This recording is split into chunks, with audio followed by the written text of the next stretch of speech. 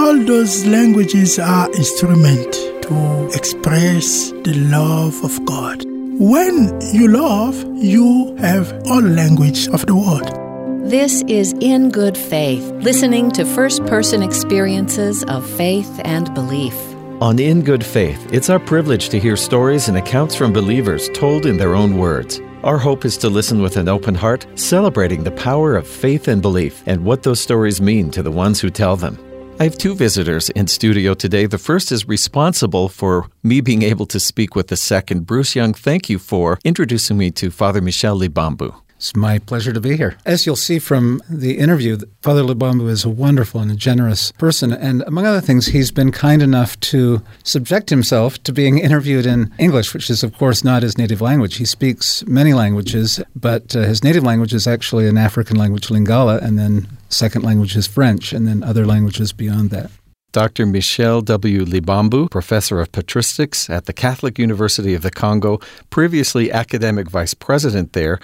We'll talk a little bit about his work and some of his other achievements in just a few minutes, but I first want to say thank you, and you can be doctor, you can be professor, you're also Father Libambu. Exactly. Tell me where you live in the Democratic Republic of Congo.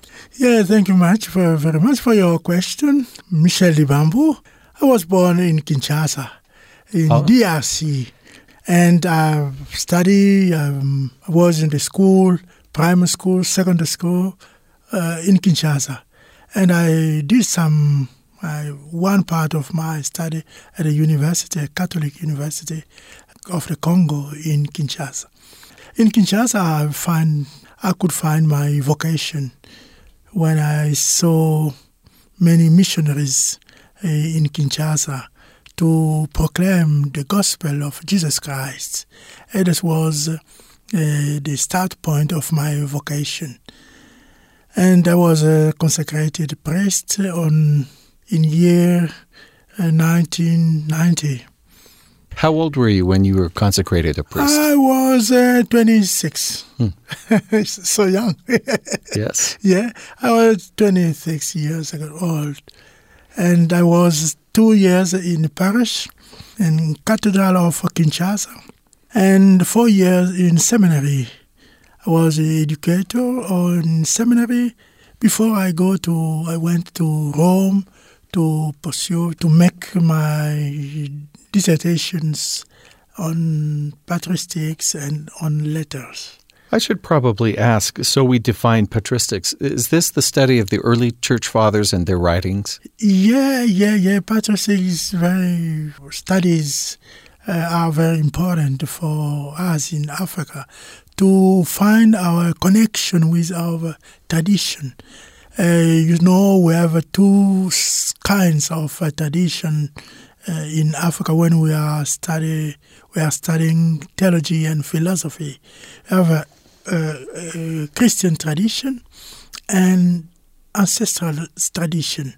And the patristic studies can help us to find the possibility to remove or to change our life today, to find a way of development in Africa and especially in Congo.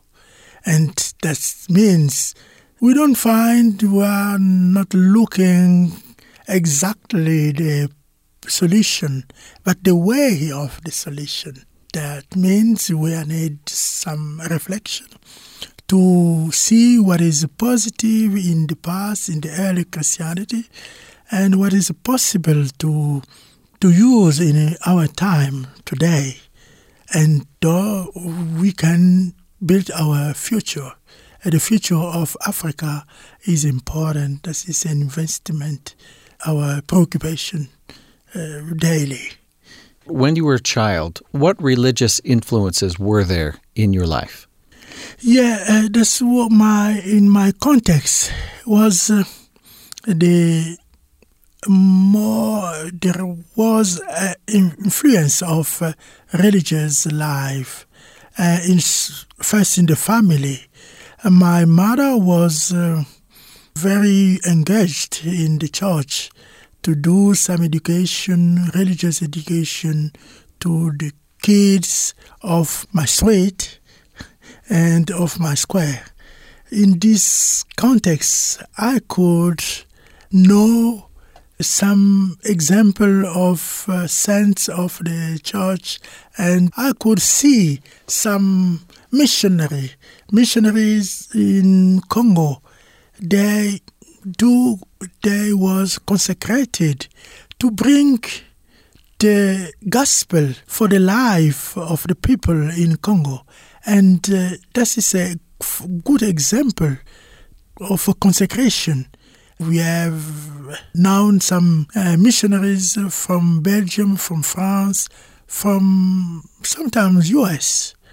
I was touched to see this experience when you know the life in Europe or in US.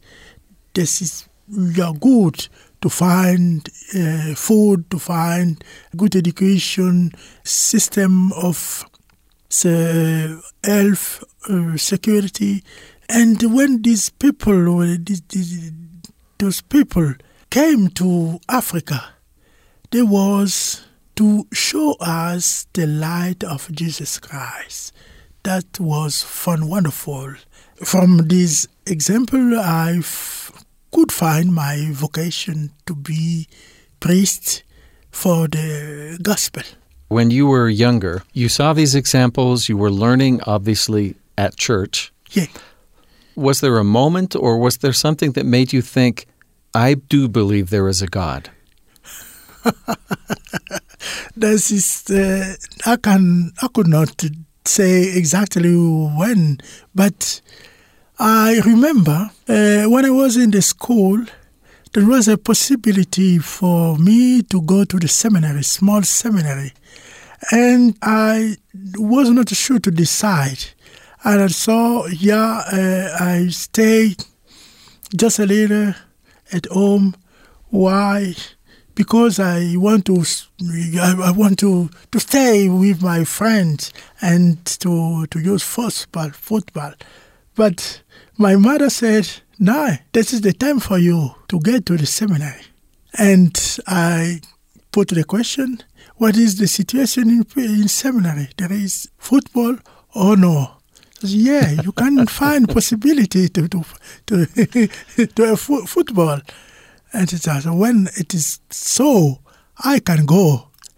I was a fanatic of sports. Yeah. Was that your first religion? Yeah, that was my first religion, sport. But you converted. Yeah. Through this way, I find the reality of my vocation. Vocation to be first good. To be good in earth and to be good for the neighbor. And there was many possibility to create a way of fraternity, brotherhood in the seminary, and to read many books in library about many saints in the church. And it was the start point to go ahead to continue my study in seminary. This was first the small seminary, and later that was the great seminary for philosophy study of philosophy, and after then we have studies of theology. What is your birth language? Yeah, in Congo we have you have 4 national languages: Swahili, Lingala, Kikongo, and Chiluba.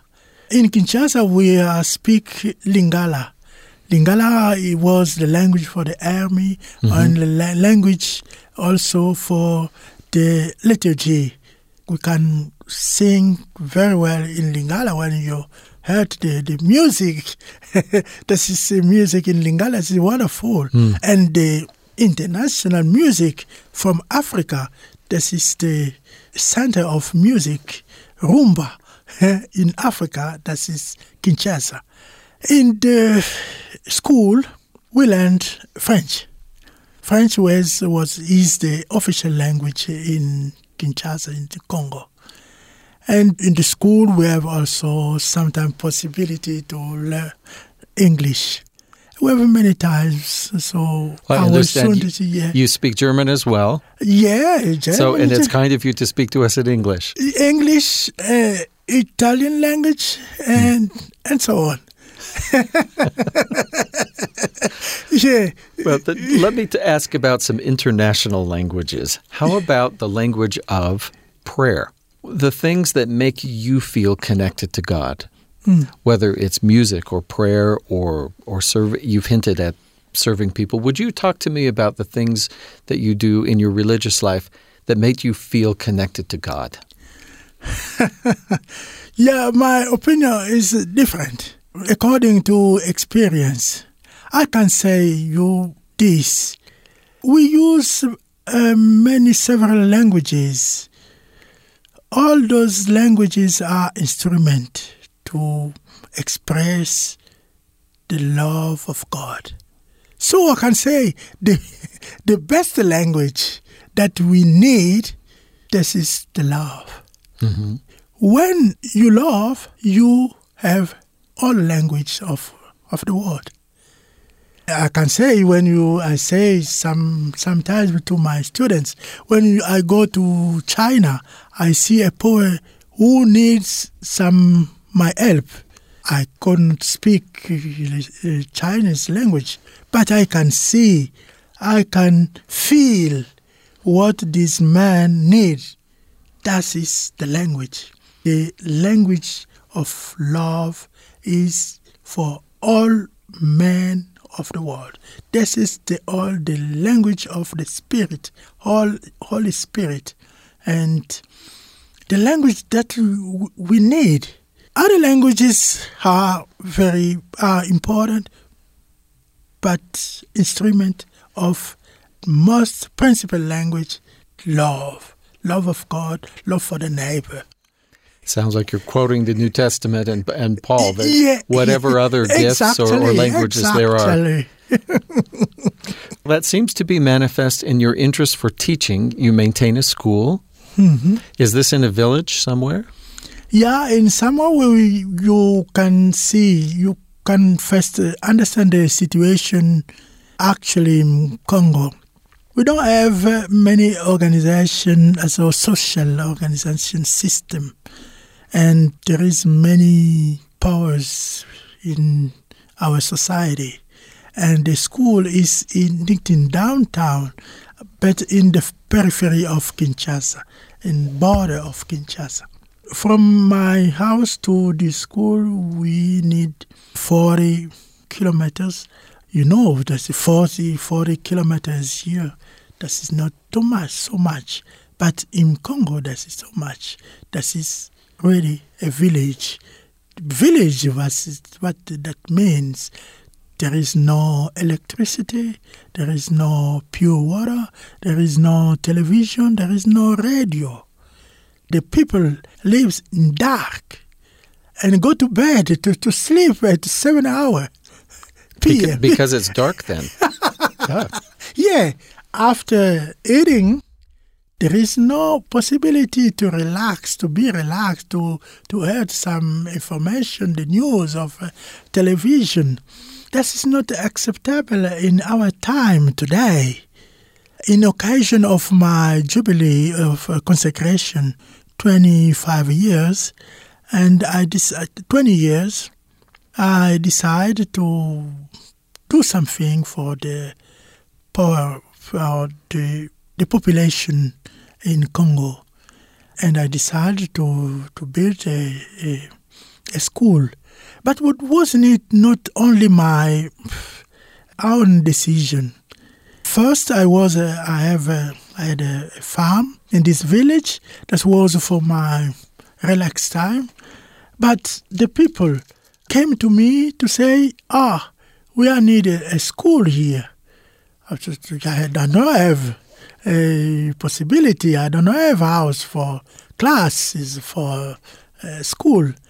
I have only something for my parks. I said, you see, you heard. our children are very important than your porks. And the pigs. Yeah. The pigs. Yeah. I said, that was a point of my conversion. Not to live for myself, but for the community. And the community shows me the direction of my decision. So, and I decide. As the children get an education, what will their path be? How will that change their lives? This is you know that there is no way of development when we don't change our system of education. We want to give a chance to these children or those children to have possibility to become doctor, medicine, or nurse, or to become, a teacher. That is the possibility. Without this possibility, there is nothing. Nothing that means no open, no hope, no way, no future. You know, this is a problem. The next school is in 10 kilometers far from my village, from my school. So they would have to walk that far. To walk for children 3 years ago, 3 years old. That is too much, and that is unacceptable for the kids. I can say that was a voice of the Spirit to listen to what the population, the people said for me. And we are not only sort of priests to preach, but to listen to the voice of Spirit, Holy Spirit today. And that is my opinion, that's my conviction. That is not possible. When there is no school in this area, I'm not sure that the government of Congo will build a school in 10 years or in 20 years in the future. That is the chance for these children. And I struggle to find some money to pay the teachers. Mm-hmm. The poverty is so strong. You can imagine when we need $2 per month, like as fees for the school. But this is very difficult to receive. $2, only $2 for the school to pay the teacher. Where are we? That is not possible in this time. And we know that this is the contrast. In Congo is a rich country. Resources.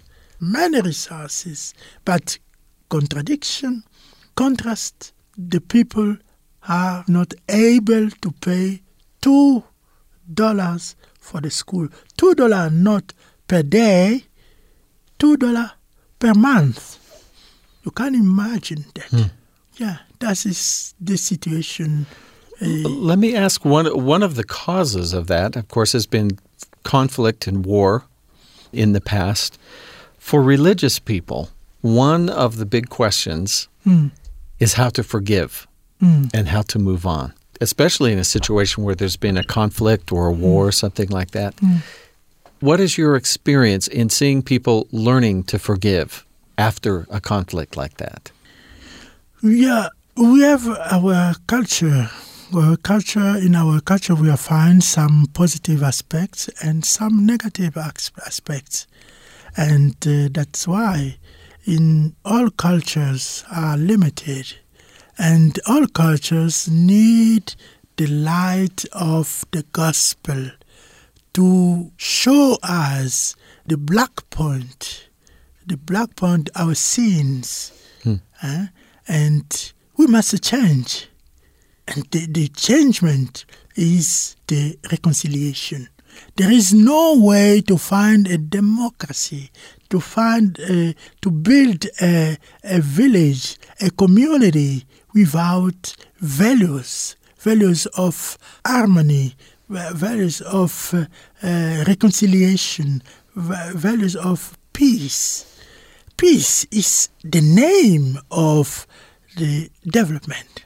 The Pope says that there is no peace is the name of democracy, of development. There is no development without peace. And the peace is not only simply the conflict situation with army, but peace in our earth. First, with our earth, that is the fundament, the basic of the education. Christ is the first educator for all peoples. Let me ask you about your field of expertise, which was this early Christianity in Africa. Yeah. So I was thinking, who were the first Christians? I thought, well, Mary and Joseph brought Jesus to Egypt, it says in the New Testament. Yeah. So maybe there's the first Christian. Yeah. But what happens after? Who are the first Christians after that in Africa? In Africa, this is the situation, experience of human beings. We have the vocation, the calling of God, but we want also to remain in our situation of sins. That is the struggle to combat the sins. And this was the experience of Africa. That was not really easy to be Christian. But we have some example for the progress in the spirituality in Africa. But unfortunately, we have some problems in the history.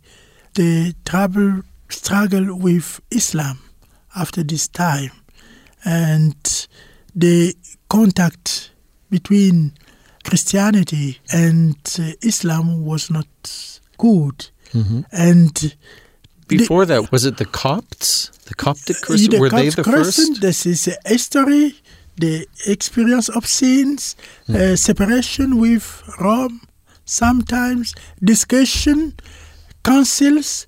That is the problem of the church when we are not see the way what is essential in our faith. We are sometimes sterile discussion, theological discussion, and we are out of the way. That is the temptation of all peoples to be out of the road, the right road of the faith. And I can see when we are reading something about African Christianity, we don't know only to see what was positive, but also what was negative, to have some lesson for our life today and for our future. History is the mother of the life. We say that. From your faith as a young boy and admiring those fathers or the seminarians, the missionaries, to where you are now, we're all on a journey with our faith. And I'm wondering, what do you see differently now than you saw back then? Yeah, this is a progress. I want to see the situation, what is essential. I'm 53 now. I have experience with studies, languages in the past, theology, and I see the experience. What is the question? What is essential in our life? When you can observe that when I make preaching, that isn't so long. No, too long for theoretical things. I go directly to the essential, what is important today in our life from this gospel. And my experience in actually is to find what is essential in our life. What is essential? The love of God, the love of my neighbor, to my neighbor. That is very important. What we do, what we are speaking, that is good, but not essential. And I see the experience by Augustine, by the father of the church. Yeah, we have Augustine, for instance, did not theology for us. Was not in the university to study theology. But what was important? To resolve problems in the society and in the community. How far is our theology from the people? I'm very sad. So when I'm in the church, I heard the preaching. A so long predication without content. Without... We are losing our time. God see that, hurt, but not much. Yeah. I think all religious people have maybe experienced that. Experience what is important. When I see this is just for laughing. You imagine when at the end of my life, I'm doctor of theology, and when I don't go to paradise, to God, I go to the hell. And what can Satan or the demons say? You are doctor of theology. You are with me here. What are you doing here? What are you doing? What are you doing here?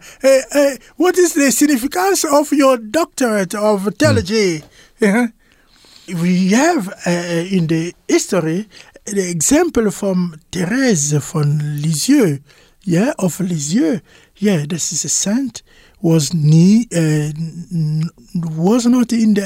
the university, but she has written many things about love of Jesus Christ, and she is doctor of love.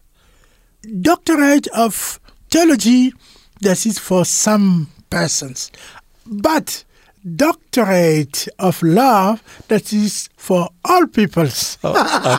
I'm waiting for a seminary to give that degree. Hey, yeah. Here's our Doctor of Love today. Yeah, exactly. Yeah, very fine. Doctorate for love is for all peoples in the world. Dr. Michel W. Libambu is the professor of patristics at the Catholic University of the Congo. Also, the Philosophical Priestly Seminary. You're the Dean of the Theological Studies. But I think beyond all of that, you're earning your doctorate in love with the schools that you maintain and your other work outside of that, as well as with your congregations. Father Libambu, thank you for speaking with us in good faith. Thank you very much. Thank you so much for this invitation. Thanks for tuning in to In Good Faith. In the second half of the show, we'll hear from a panel of listeners as they discuss the ideas presented by our guest. Back in a moment with more of In Good Faith.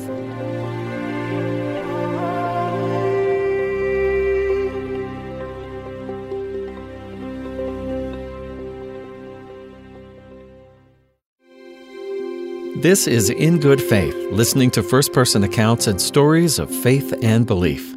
What is your vocation in life? Do you know? What is essential to you in life? And is it really possible to communicate and understand each other with love alone? We invited a group of people to listen to our guest and then respond. Bruce Young teaches English literature at BYU, including Shakespeare, C.S. Lewis, world literature, and other topics. He loves making hot chocolate for his wife and spending time with his grandchildren. Michael Dunn is an Emmy Award-winning broadcast executive who has 3 children and now 6 grandchildren under the age of 6. He's passionate about cycling and loves road biking, mountain biking, and fat biking in the winter. Andrew Maxfield is a composer and producer, avid reader, and is the father of 2 young boys who have been variously described as high-octane and caffeinated squirrels. Selena Lay loves to read and is an adjunct professor of teacher education.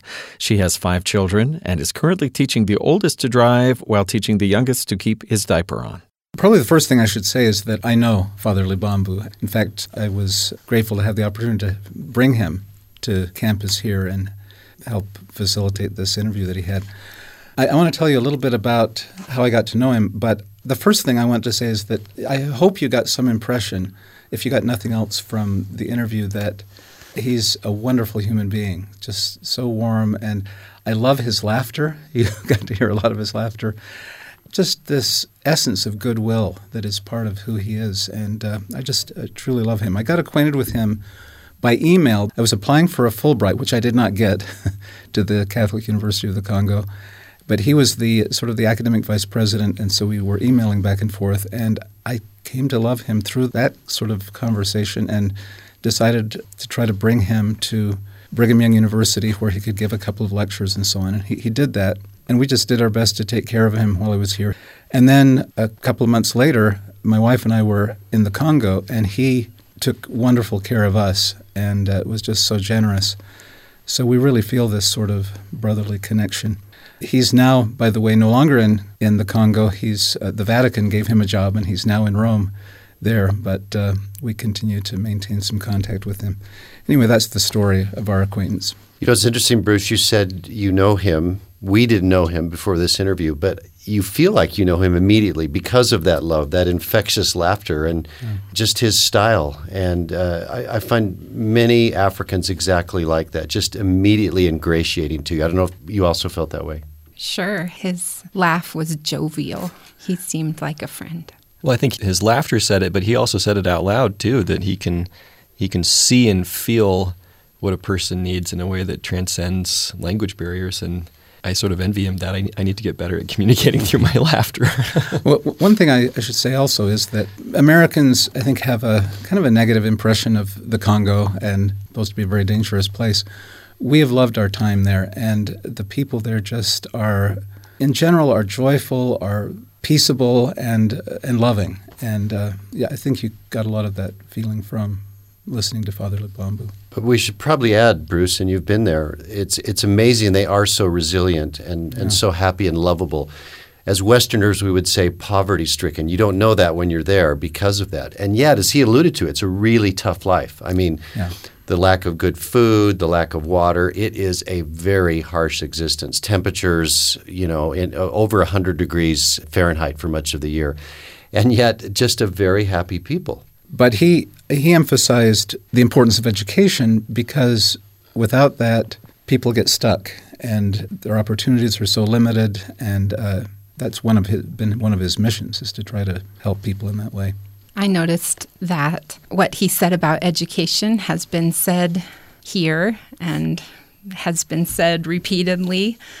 I was thinking about how our teachers need to be paid wherever they're teaching in the world. Even $2 a month. Eh? Even if it's $2 a month, right? You know, what's interesting there also is a lot of Westerners don't appreciate, again, in Africa, like anywhere, education is the difference maker. And yet, with unemployment rates in much of sub-Saharan Africa at 40 to 60%, it's sort of this very vicious cycle where they're promised, go get an education and then life will change, and yet it doesn't. So really, it's a combination of education with those economic opportunities. And he mentioned his school, and you have to realize also that in a land, in a world where government corruption and bribery is just off the charts, Westerners are trying to fund these schools, but even the DRC can't build enough schools fast enough. And so it's individuals like Father Lubambo who do these amazing things. And I should mention other people from around the world that really are making a difference. And he truly is living his faith because he literally is putting his money where his mouth is and seeing education. You know, that's one of the things that struck me was that he described responding to the feeling that he should do that as a celebration, a 20-year celebration of his own consecration. So he starts by consecrating himself as a vocation in his life and then looks back and says, well, to celebrate, I think I'll do yet one more cool thing, one more charitable thing. And I just think about the kinds of milestones I come across in my life, anniversaries and these kinds of things. And what do I do? Well, we give gifts to each other or these things. And how could I celebrate a life milestone by choosing to give something not to myself or somebody who doesn't need it, but to the community? I found that very, very inspiring. Andrew, what you just said made me think of a couple of things. One is that I think among the themes of the interview, but also of his life, one is that he appreciates the importance of theology, but he feels that it pales in comparison to actually living the gospel, the good news of Jesus Christ, putting that into practice in daily life. And the other is turning from being centered on ourselves to being part of a community, turning from self to community. I just want to share one way that I've resonated with that. I think like most people, I'm probably very naturally self-involved and self-centered, but experiences of life, including marriage and family and so on, have stretched me beyond myself. But I got to serve as a bishop, as Latter-day Saints call it, in my congregation for several years. Essentially, that's being a lay pastor, a lay minister. And I just felt during that time a constant concern, almost an anxiety about everybody in the congregation.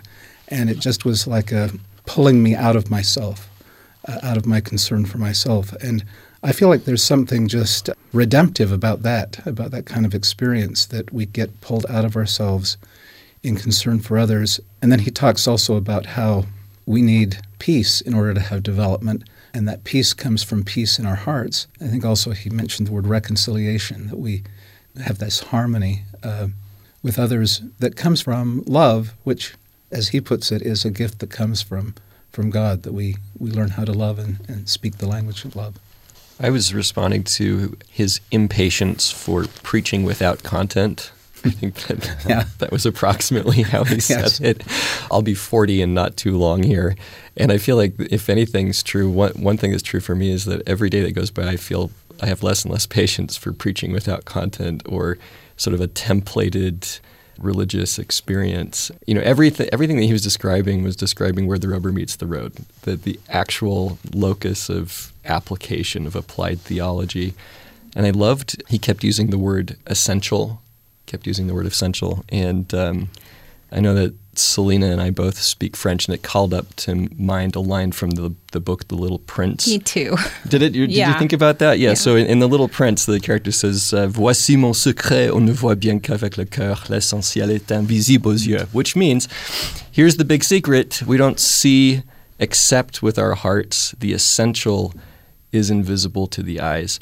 And the way that he was talking about not seeing the essential lets us lose our way. When we don't see what's essential, we lose our way. And I just feel like, boy, that hits me every day when I don't spend the time or make the sort of spiritual investment in trying to see and feel the essential, the truest part, then I lose my way. You know, it's such a good point, Andrew, because what he just keeps coming back to is he's basically what I would call a two great commandment guy, right? Mm-hmm. Love God, love your neighbor. And I thought it was so interesting for being such an impassioned, you could just tell, just a good Christian human being, that as he described his conversion, there wasn't this great epiphany moment. In fact, it was he was sort of torn between his passion for football, or as we say in the West, soccer, which so many in Africa are rabid about. And yet he describes that he was just so touched to see missionaries who had come from Europe and the United States, who he didn't know a lot about that, but he knew they had given up a lot to sort of be there. And it was interesting to me, just a quick experience. Many years ago, I was in northern Africa, in Mali, and we were working on a film. And the premise was we took some American eye doctors who were there working with basic vision things with this village because cataracts and other issues with sight are such a problem there. And we came into this little village where literally the little children, when they saw this group of about 12 white Western males and females roll into their village, started shrieking because they had never seen a white person before and were sure that ghosts had come to inhabit the village. But we came and performed this essential medical care, and we documented it for a documentary film we were working on. And as we left, the head of the village, this wonderful man dressed in traditional garb in this village, literally with no economic development, had gathered up about 8 little guinea fowl, little hens, which represented probably 90% of the GDP of this little village, and had them in a cage and presented them to these doctors and just simply said, through a translator, we know this doesn't mean much to you because we know you come from a land of much abundance. But for what you've done for us, we must give, and we give with our heart, and we give our all, and so we want you to take these chickens. It's so typical of the Africans, and what I heard, from Father Libambu, just about the way the Africans are so touched. No, they haven't been to the capitals of Europe or North America, but they know that there are other people living their faith, living their religion, being two commandment people as well by coming and sharing. He just seems so appreciative and touched by that. And that to me seemed to be the real genesis of his faith as he began to see the goodness that can come about as a result of just good Christians doing good things for each other. That struck me also as Steve was fishing around for a specific conversion story, and Father Libambu pushed back a little bit, and he said, no, I saw good examples that shared light with me, and I wanted to be good. To be good, and to be good, well, you can't be good sort of in isolation, I think. Be good translates, if it's going to translate at all, into those two commandments, and I feel like that just was relevant to all of us. Andrew, I was thinking that Father Libambu not being able to pin down a moment where, oh yes, and now I believe in God, sent me reflecting too, because I always have felt like I gradually knew until I just knew. And I do have moments that are special to me, but one of the things I thought about, one of the special moments to me happened when I was 16, and I was speaking with one of my church leaders about what I wanted to do with my life and where I wanted to go. My parents were teachers, so I could picture myself being a teacher. So we talked about that. That was one of the things we talked about. And he said to me, whatever you do, be a teacher. And whatever you do, teach like the Savior Jesus Christ, because he was the master teacher. I've gone back to that many times in my life. And yes, I was a public school teacher, and yes, I'm an adjunct instructor, but mostly right now I'm a mom of 5 children. And that advice holds true in whatever place I am. You're listening to a conversation in good faith with a group of listeners sharing their thoughts on the first half of today's show with Father Libambu. Now back to the conversation. Several of us here are teachers, and I've had kind of a gradual conversion in the course of my career from teaching material to teaching students, and even more than just teaching students, being taught by them and having it be a kind of conversation and a discovery process together. And I think teaching, if it's properly understood, is one of, I guess, the vocations all human beings have as we learn to interact with each other. I loved what you also said, Selena, like Father Libambu. It is a gradual, cumulative experience, this faith journey that we're on.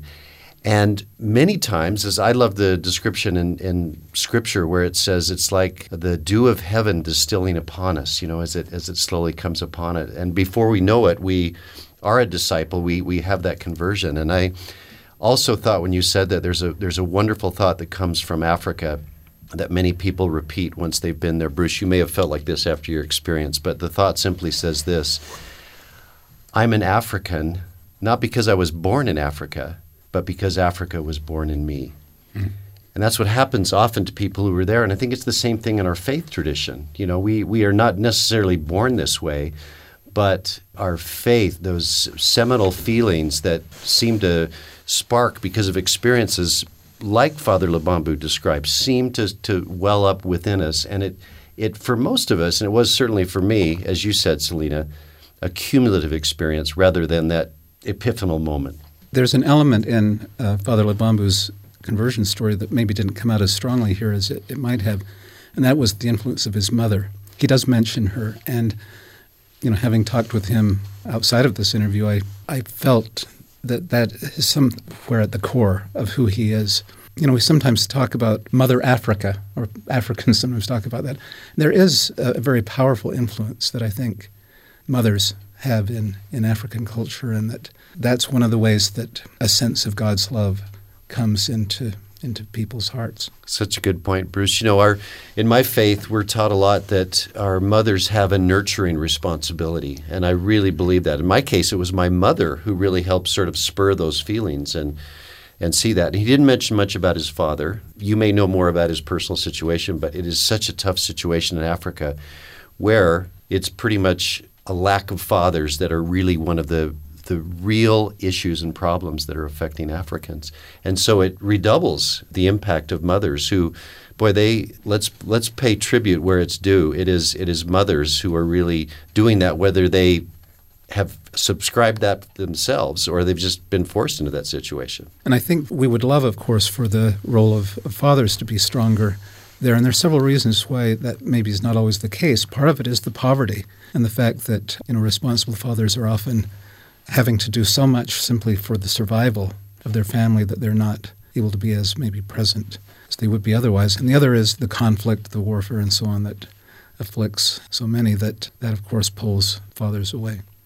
That conflict is interesting to hear him talk about that, because in the interview, Steve had just mentioned to him that might be one of the things sort of impairing the development of Christianity.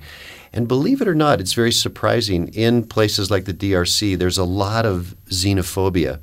There's a lot of very, very, we talk about being tribalistic in North America.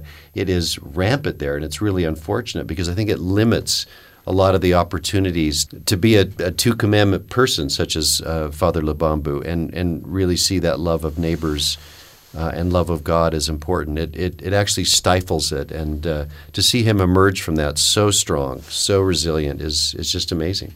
It seems to me that context is probably why he can't afford to waste a breath on anything that isn't essential when it comes down to it. I think his insight about our ability to build community is entirely dependent on values like reconciliation, and there's no development without peace. That cuts right to the heart of it. It takes people who can set aside the conflict in the spirit of acting on those two commandments. We've talked several times about what is essential, and maybe we've already covered this in some ways, but I'd just like to throw out the question, what do each of you think is most essential? I'll respond to that. That's been on my mind a lot. In a conversation like this with Father Lubambo is sort of nurturing that in my imagination. I feel like I said before, I feel like I have less patience for preaching without content every day that I get older. And I feel like what is essential for me? Well, at that intersection of myself and belonging to a community, I want for myself to listen very carefully to find that best voice within me and act on take the actions that lead me to be my best self, where I can make my highest and most useful contribution. And I feel like when I'm in that place and when I can model that sort of behavior for my children so they can learn how to become their best selves, then we're putting ourselves in the situation where we can become peacemakers and problem solvers in our communities and hopefully be part of the solution in our own way and in our own place that Father Lubambo was describing. That to me feels like the essential intersection. We were talking about community requires values. And one of the things I think is interesting is that I become more explicit about what those values are as a mom, right? And as a teacher, too. I just lay it out there. In our family, we use kind words and voices. In our family, we have soft hands and feet. Can you tell that I have some small children? Hopefully they'll probably still beat on each other when they're teenagers, right? But I believe strongly in our family, we use kind words. We are different, but we use kind words. I mean, I feel very strongly about this on many levels, not about toys. And so I think it's interesting to me how values are core, but they are how we get along and how we learn to respect people who are different than we are, whether it's within a family or a classroom. We have little kids at home, too, and we spend a lot of time trying to bring minor conflicts back to indisputable truths under our roof. And one of those is people aren't for hurting. Oh, that's another way to say it, yes. People aren't for hurting. And it's funny how my wife and I look at each other and say, gosh, if all of us could just get back down to that simple truth all the time. It's so deep. We'd be those 2 commandment people. Turns out that people are for loving and neighbors are loving, right? That's great philosophy. I think his discussion of how did he put it? There's no way to build a community without values. He was very clearly alluding not just to values, but to Christian values. And he talked about forgiveness, and it made me think about forgiveness and reconciliation. Earlier we were talking about the unfortunate xenophobia that exists on the African continent. Having lived in South Africa for 3 years, I was able to see just a little bit of this. And of course, there it's a little bit different because due to apartheid, you had a white community that was very suppressive of the black community. And yet, typical of Father Lubambo with the Africans, you see this spirit of reconciliation. I remember I was in a congregation of one of our churches that was about half black and half white. And I was sitting towards the front, and as I looked out in the congregation, speaking of young children and mothers, I saw a young black mother with 3 children, probably ages 6, 5, and 2, and she was struggling, trying to maintain some order on her pew while still trying to pay attention to the sermon and not be disruptive of others. Down the pew on the other side was an elderly Afrikaner woman, a white woman, who I think years ago probably would have looked at this scene and looked down her nose and just thought, why can't this woman control her children? But instead, and as I observed on that beautiful morning of reconciliation, I will call it, I saw this white woman look down the row, look down the pew and see the situation, and of her own volition slid down the pew, took the youngest child who was causing the most problem, picked her up in this loving embrace, this white woman embracing this black child, and with just that way that we communicate, especially women, I see this, just a wink and a nod, like, I've got this, I'll take care of this. And sure enough, the situation was resolved, and peace came to that little pew on that morning. And it just occurred to me that years earlier, that would have been a very contentious, almost like not even allowed in the same church, and yet it was happening. And I think for Africa to move ahead, certainly in South Africa and the DRC and elsewhere, that's the spirit, that's that value of forgiveness that was really taught to me on that morning, and that is just so important for all of us.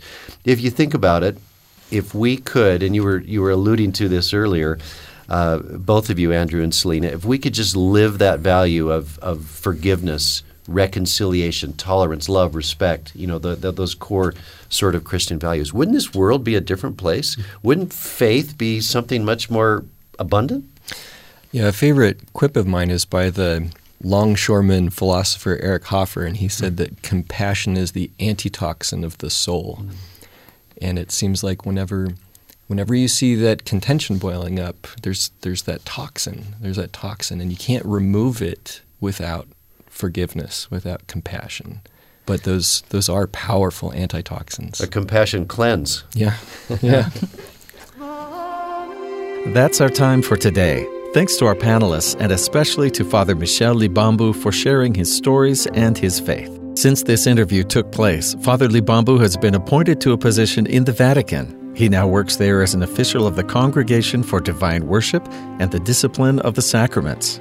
In Good Faith is committed to the idea that we all benefit from hearing people of widely varying backgrounds tell their personal experience with faith and belief. In fact, we think people with such experience deserve some of our best listening.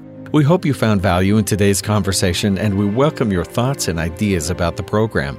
Reach out to us anytime via email at ingoodfaith@byu.edu. Find our shows archived online for listening or sharing at byuradio.org/ingoodfaith, or subscribe to our podcast in iTunes or wherever you get your podcasts.